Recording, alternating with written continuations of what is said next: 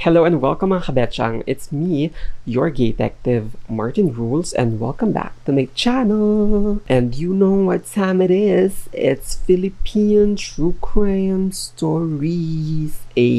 Before we start, I just want to clear things up. Oo, alam niyo naman na binabasa ko lahat ng mga comments niyo, di ba?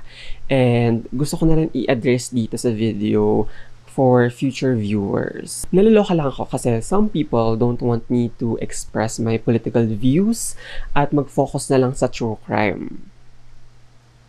No, not on this channel, Marites. Ngayon talaga, with our current political climate mo sasabihin kung saan kaliwat kanan na human rights lawyers at human rights activists yung pinapas lang.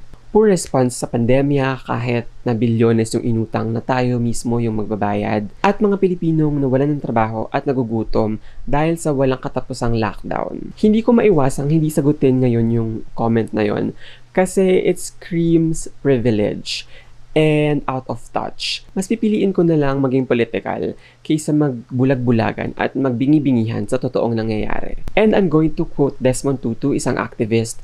Ang sabi niya, "If you are neutral in situations of injustice, you have chosen the side of oppressor." And alam niyo yung Enola Holmes, ang sabi din ni Edith, "You have no interest in politics. Why? Because you have no interest in changing a world that already suits you." Ganon. Actually, yung pagiging apolitical and neutral nyo, yung hindi nakaka-resolve ng problema. And everything is political. From pagpili ng restaurant kung saan kakakain, pagpili ng makeup brands, pagpili ng TV station, kahit nga yung position na preferred mo sa sex, political din. So, try nyo mag-immerse and gumising tayo. Period. Anyway, April na and we're canceling April Fool's Day dahil walang prank ang mas hihigit pa sa joke na nagpapatakbo ng ating bansa. True? Kamusta pala kayo lahat? I hope you guys are safe and healthy. Kung bago kayo sa aking channel, hello, my name is Martin and tuwing Huwebes gumagawa ako ng video tungkol sa totoong krimen o misteryo na nangyari sa Pilipinas habang nagmi-makeup. Kaya naman, kung interesado ka sa ganitong klaseng content, I highly suggest na mag-subscribe ka na sa aking channel for clear skin. Huwag po rin kalimutan na i-click yung bell button para naman mauga ka pag meron tayong bagong uploads. And lastly, if you have any questions sa topic natin for today or sa mga makeup na i-apply ko, huwag kayong mahiya na magtanong sa comment section below. Ayan, so last week, kung naalala nyo pa, we talked about yung frenemies na si Althea Altamirano at si Julian Rodelas. And today naman, we are going to talk about Manila hostage crisis. By the way, shoutout pala kay Mommy F and it's Maricel M for recommending this case. Thank you so much mga Swiss. Kung kayo rin ay may alam na true crime or true mystery na nangyari sa Pilipinas, just comment it below. Okay, this story, naalala nyo pa ba to? I remember, sobrang totoo ako nun sa news kasi sobrang traumatizing na maka-witness ng ganitong hostage-taking sa live TV. Pero kung nakalimutan niyo na, ipapaalala ko sa inyo. Kaya naman, let's STFU and proceed to the story. Babala. Ang mga susunod na imahe, istorya, at description ay maaaring makapagdulot ng takot. Huwag magpatuloy kung kinakailangan. So, nangyari ito noong August 23, 2010 and supposed to be last day na ng trip ng mga Hong Kong nationals sa Manila and unbeknownst to some of them, it was also the last day of their lives. Itong tragic incident na ito ay kumitil sa buhay ng 8 Hong Kong tourist, 9 na injured at nagkaroon pa ng political and economic crisis between Philippines, Hong Kong, and China. It was a sunny Monday morning kung saan yung former MPD or Manila Police District Senior Inspector na si Rolando Mendoza hijacked a tourist bus na Hong Thai Travel Services. May sakay yung bus na to na 20 Hong Kong nationals or Hong Kongers and 4 na Pilipino. Yung dalawa dito is photographers,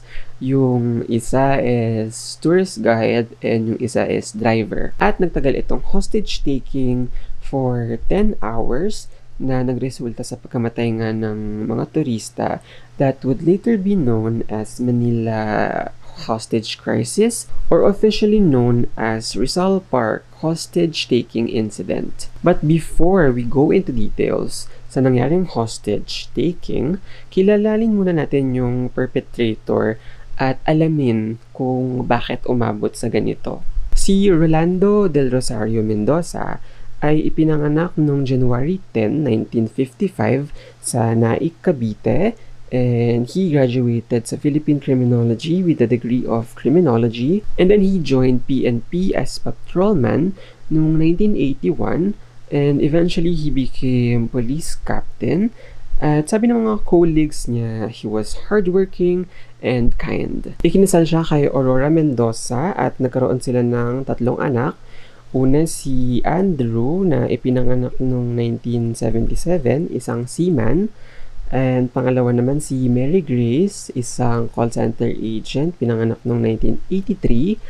At pangatlo si Bismarck, isang pulis, pinanganak noong 1984. Noong February 1986 naman, he led a group of policemen na sakay ng van carrying 13 crates full of cash na sinubukang i-smuggle nung former dictator na president na si Ferdinand Marcos out of the country, pero si Mendoza and his team surrenders it sa authorities, and he was later declared as one of 10 outstanding policemen sa Pilipinas by JCI or Junior Chamber International. Yung JCI, kung hindi nyo nalalaman, ay isang non-profit international, non-governmental organization na nag-i-encourage sa mga citizen na mag-participate towards social and economic development. And because of that, he was decorated 17 times for bravery and honor. Noong April 9, 2008 naman, in-approach raw nitong si Mendoza and other police officers itong chef na si Christian Calao for parking violations. At sabi pa nitong Christian, tinaniman daw siya ng shabu sa kanyang sasakyan at inakusahan daw siyang drug addict. Nagdemand daw itong mga police officers sa kanya na may access yung kanyang ATM card, and luckily that time mga nasa around 3,000 pesos lang yung kanyang pera, and kinuha pa rin nila yon at nagde-demand pa ng additional 200 or 300,000 pesos dito kay Calao. Nung wala siyang maibigay, kinulong siya nitong mga police. Pero eventually, pinakawalan din siya nung nag-bail yung friend nitong Calao ng 20,000 pesos. Dahil dito, the Office of the Ombudsman found Mendoza and 4 other police officers guilty of misconduct. At in order ang dismissal nila from the service, tinanggalan din itong si Mendoza ng kanyang benefits. So, ayun, tinanggal siya noong late April that same year as police chief nung Mobile Patrol Unit, and sobrang na-devastate siya dahil mga ilang years na lang, mga 2011 kasi naka-ready na siya to retire, pero mas napaaga dahil sa scandal na ito. Noong August 2008 naman, yung 8th Division ng Manila Prosecutor's Office isinantabi yung kaso nung hindi naka-attend ito ng Christian Calao ng dismissal proceedings. And the PNP Internal Affairs naman recommended na ibasura na yung kaso. But still, si Mendoza was dismissed sa police force noong February 2009 dahil sa charges na extortion. Ang sabi ng mga kapatid ni Rolando na si Gregorio at Florencio, ang gusto lang daw ng kapatid nila ay fair hearing from the ombudsman at hayaan siya na ipagtanggol yung sarili niya. Hindi yung basta na lang siya dinismiss. Eto, alam nyo ba, nakalimutan ko sabihin na back in 1996, si Rolando nagkaroon siya ng charges ng gang rape, and hindi lang nag-proceed yung case dahil hindi rin nakarating sa korte yung complainant. Fishy, 'di ba? Katulad nung Christian Calao, hindi na rin nakarating dun sa dismissal proceedings. And because of this, na-frustrate siya kasi nga nawalan na siya ng mga benefits, and sa tingin ko, baka namimiss niya mga ngotong at makapagpaputok ng barel like any other fascist. Hey, Betchangs! Want to start your own podcast pero worried about what goes through the production process? Girl, if hindi mo pa naririnig, may I share with you Anchor, the easiest way to make a podcast. Just download it via the App Store, Play Store, or access it from the website www.anchor.fm for free. Tapos meron silang creation tools doon that will allow you to record and edit your podcast right away. You also don't have to worry about the distribution on different platforms such as Spotify, Apple Podcasts, and others dahil Anchor will do the job for you. Anchor, everything you need to make a podcast. He did what he think was right. So, going back nung morning ng August 23, 2010, yung isa sa pamilya na nandun sa loob ng bus ng mga Hong Kong nationals ay ang mga Leong na nagbabakasyon dahil umuwi yung kanilang anak na si Jason from Canada, Toronto, Canada, and mag-spend sila ng buong summer. Samantala, out of the blue, itong si Rolando boarded the tour bus in camouflage na jacket and pants. Armed siya ng .45 caliber handgun at M16 rifle. And yung bus ay nasa Fort Bonifacio sa Manila papunta sana sa libingan ng mga bayani. He took over the bus at nagpakilala pa ito sa mga pasahero. Ang sabi niya, he was wrongfully dismissed and lost all his benefits. He promised not to hurt anyone, and yung exact words niya were, and I quote, "Be cooperative. If you cooperate, no harm." End quote. And then, inutusan niya yung driver na pumunta sa may Quirino Grandstand sa may Rizal Park. At nung pagkarating nila doon, pinusasan niya yung driver sa may steering wheel at nagdikit ng mga papel sa window ng bus kung saan nakalagay yung kanyang mga demands. And hindi nagtagal, nakakawa ito ng atensyon sa media at sa mga authorities. At nung nalaman ng Philippine Chief Inspector yung nangyaring hostage taking, lumapit siya dun sa may bus at nakipag-diskusyon kay Mendoza. Yung demands ni Mendoza ay reinstatement sa kanyang dating position with benefits. Mga around 10:30 a.m. naman, nung in-inform nung tour guide na nandun sa bus, yung Hong Thai Travel Agency na nasa Hong Kong tungkol dun sa sitwasyon. An hour later naman, pinakawalan niya yung Filipino tour guide at 6 na turista. Yung isa doon ay matandang babae na dumadaing dahil sa kanyang stomach pain at isa pang middle-aged woman na kasama yung kanyang 2 anak. Actually, 3 o may isa pa siyang bata na kasama. At nagsinungaling siya kay Mendoza. Ang sabi niya, kamag-anak niya yung batang yon kahit hindi naman. At merong 2 Filipino photographers na nandun sa area na sumakay sa bus as volunteer hostages, kapalit nung mga pinakawalan. Bandang tanghali naman, pinakawalan niya rin yung 2 photographers, and he allowed food and drinks sa loob ng bus. Actually, calm before the storm, kasi bumababa pa siya dun sa bus, lumalabas pa siya, nakikipag-interact dun sa mga volunteers na nagdadala ng pagkain sa mga hostages. And sa palagay ko, ito yung mga times na dapat tumaksyon na yung authorities.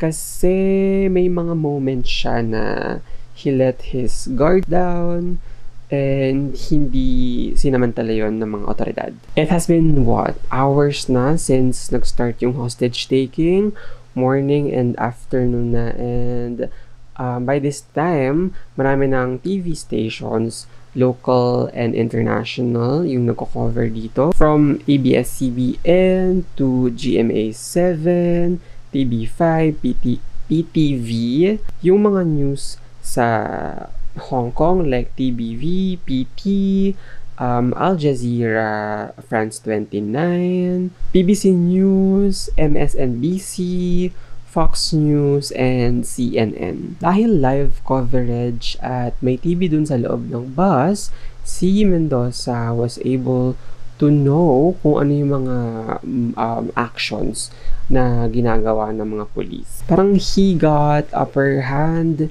dun sa situation kasi nga nakikita niya sa live TV yung mga actions na gagawin nga ng mga police. So, makapag-isip siya kung ano yung actions na gagawin niya next. By this time, meron na din mga SWAT team para if ever may mangyaring kakaiba o mag-escalate sa shootout, nandun sila. So, may tension na talaga sa paligid. Around 2 p.m. naman, nag-post siya ng mga notes dun sa bintana ng bus at nakasaad dun sa note, and I quote, "A big mistake to correct, a big wrong decision. Big deal will start 3 p.m., 3 p.m. deadlock," end quote. Pagkatapos naman ng takip silim, the Office of the Ombudsman denied yung request ni Ronaldo na ma-reinstate sa pwesto, pero pinangakuan siya na bubuksan ulit yung kaso. Nalaman ni Rolando itong message na ito nung dineliver mismo ni Isko Moreno, Vice Mayor at that time sa Maynila, yung letter ng Ombudsman dito sa hostage taker. Sabi ni Mendoza sa decision na ito, basura daw dahil hindi daw nito sinagot yung kanyang mga demands. Yung mayor naman ng Maynila na si Alfredo Lim, pumayag siya na ibalik si Rolando sa pwesto para lang matigil na yung crisis. Pero for some reason, hindi na ipadala yung mensahe dahil daw sa traffic. Noong kumagrabe na yung tension kasi nga nag-a-advance yung mga SWAT and yung mga sniper na sa position na sila to take down Rolando. Ang sabi nitong Rolando sa interview, sa isang radio interview, papatayin niya daw yung mga pasahero kapag hindi daw umalis yung mga SWAT. And yung kapatid niya naman si SPO2 Gregorio, sinubukan na makapag-negotiate sa kanya. Ang sabi nitong Gregorio, sumuko na daw siya at walang masamang mangyayari. Samantala, yung mga police na naka-assign for hostage taking, inaresto itong si Gregorio for breaching the zone habang may dalang baril dahil wala itong approval sa MPD para mag-assist dun sa negotiation. Napanood ni Rolando yung pag-aresto sa kanyang kapatid from the bus television and na-trigger siya, na-enrage siya at napaputok ng warning shots as he saw his brother being carried away. Nagdemand siya na pakawalan yung kanyang kapatid or else he will start executing hostages. And a few minutes later, inamin niya sa live radio na interview na he already shot 2 hostages. And then, yung panot na presidente at that time na si Noynoy Aquino said na yung kapatid daw ni Rolando yung lalong nagpalala ng sitwasyon. Samantala yung sitwasyon dun sa bus lalong lumalala dahil pinusasan ni Rolando yung isa pang tour guide na si Masa Che sa handrail ng bus and pinapunta niya yung mga pasahero dun sa side kung saan nakaabang yung mga SWAT team. At pagkatapos sumigaw siya at nagmura and he said na yung brother niya daw was being treated like a pig. Kapag hindi daw nila pinakawalan yung brother niya, babarilin niya daw yung guy, si Masache, nakatutok yung baril niya dun sa tour guide. And then, nung mga 7:25 p.m. naman, nag-start ng umulan, bigla na lang narinig yung alingaw-ngaw ng baril. He shot Masache, yung tour guide, tinutok yung baril sa mga pasahero. And yung driver naman begged Mendoza to spare his life. And ang ginawa ni Mendoza, sinagawan siya at inutusang paandarin yung bus. Pero mga ilang feet lang yung naandar nito, bigla itong tumigil dahil flinat or pinaputukan ng mga SWAT team yung tires ng bus. At habang nangyayari yun, yung mga pasahero naglakas loob na pigilan si Mendoza pero pinaputukan sila nito ng barel. And isa-isang pinaputukan ni Rolando sa ulo yung mga pasahero and ginunita nitong si Emil kung paano siya protektahan ng kanyang asawa na si Ken. Pati yung daughter niya na si Jessie Leong took 2 bullets para protektahan yung kanyang brother na si Jason Leong. And then, meron pang isang pasahero named Joe Chan. He shielded himself from Mendoza's gunfire using his backpack. Pero, nung nagpaputok na itong si Rolando, na-shattered yung both wrists niya and nakita niya na yung blood and yung bones niya na nadurog. Meanwhile, yung driver used a nail cutter to free himself and tumalon siya sa bintana at tumakbo towards sa surrounding crowd at sumigaw siya ng "They're all dead." Upon hearing the driver said, yung SWAT commander ordered his team na pasukin na yung bus. Nag-escalate yung situation from poor handling the crisis to fail execution. Dahil yung break-in na ginawa ng unang team ay paghampas ng sledgehammer dun sa bintana ng bus pero hindi nabasag yung glass. Okay, bago tayo magpatuloy, gusto ko muna kayong tanungin mga kabetsyang. Do you ever wonder how I create my podcast? Gusto nyo bang magsimula na rin ng sarili ninyong show at i-conquer ang podcasting world pero worried kayo sa recording, editing at iba pang masasamang elemento na maaaring pumigil sa vibe ninyo? Well, worry no more honey dahil sobrang easy na mag-start ng podcast ngayon using Anchor. Libre lang today at sa mismong app, you can already record and edit your podcast. And publish it on various platforms such as Spotify, Apple Podcasts, at marami pang iba. As your detective, I can attest to the fact that Anchor is guilty for being the easiest way to make a podcast. So download it now on App Store, Play Store, or access it via the website www.anchor.fm for free. Anchor, everything you need to make a podcast. Now back to the episode. And somehow, after many attempts, nagawa nilang basagin yung ibang bintana ng bus, but they failed to make their way in. At pagkatapos, they tried naman na talian yung bus door para pwersahan na itong buksan.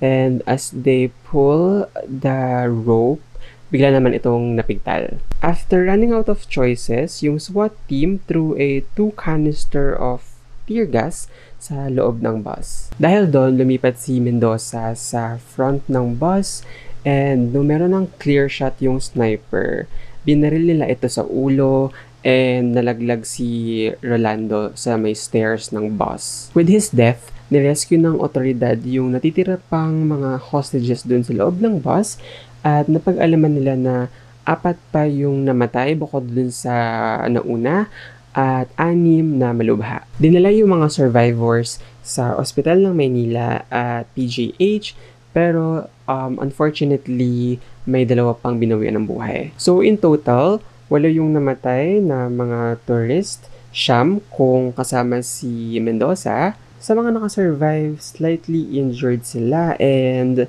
merong 1 coma and yung 1 critical. Although si Emil ay nakasurvive, yung 2 niyang anak na babae at kanyang husband ay nasawi dun sa trahedya and yung kanyang isa pang anak na si Jason ay coma. Sa mga interview, ang sabi ni Amy, and I quote, "Part of me wanted to be killed together with my husband. I thought that at least one of us should save ourselves to care for them." End quote. In another interview, she stares blankly sa camera and nagtatanong siya kung bakit hindi daw sila ni-rescue ng authorities. Hindi raw sila gustong patayin ni Mendoza, pero nung nag-fail daw yung negotiation, he opened fire. And hindi niya daw maintindihan kung bakit hindi na lang binigyan ng gobyerno ng pera itong si Mendoza. Samantala, yung Hong Kong and Chinese government expressed their sorrow sa nangyaring trahedya. At kaagad naman nilagay ng Hong Kong ang Pilipinas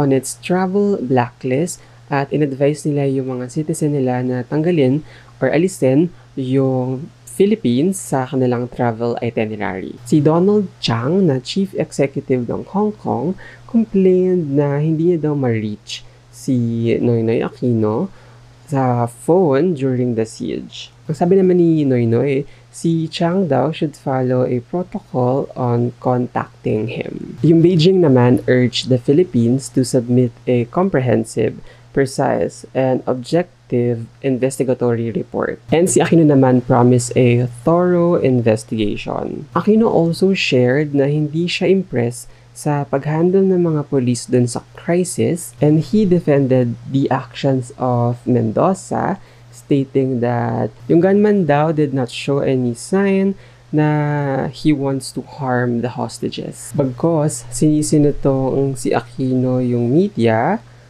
for worsening the situation. Parang binibigyan daw nila ng bird eye view yung hostage taker. He even referenced this incident dun sa nangyaring Moscow theater hostage crisis, kung saan ang sabi niya, more severe casualties despite Russia's sophistication and resources. Sa investigation, in order ni Aquino na ma-deliver yung report within 3 weeks.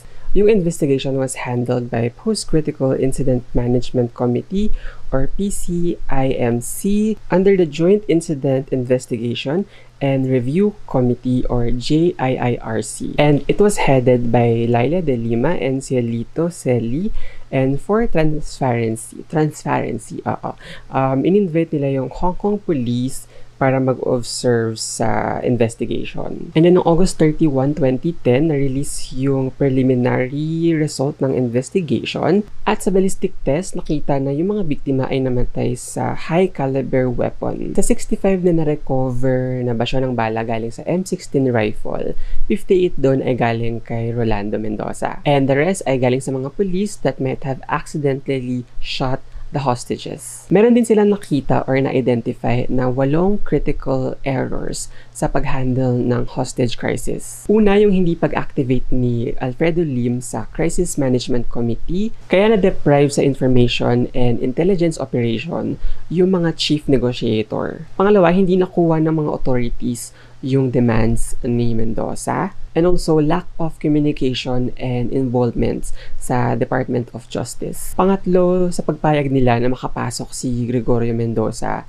at makipag-negotiate ng bahagya kay Rolando. Pang-apat, at a critical moment, ayun nga, pinayagan nila si Gregorio na makapasok dun sa zone, imbes na si Lim, Magtibay, at Chief Negotiator Yebra yung nakikipag-negotiate. Panglima, yung pagsasawalang bahala ni Lim at Magtibay sa command post during crucial time at nakuha pa nilang mag-dinner or kumain dun malapit sa pinangyarihan ng krimen. Pang-anim, yung pag-arrest kay Gregorio na naging dahilan sa pagiging violente ni Rolando. Pang-pito, yung pag-reject ni Magtibay sa paggamit ng National Elite Special Force pero instead, ang ginamit niya ay yung SWAT.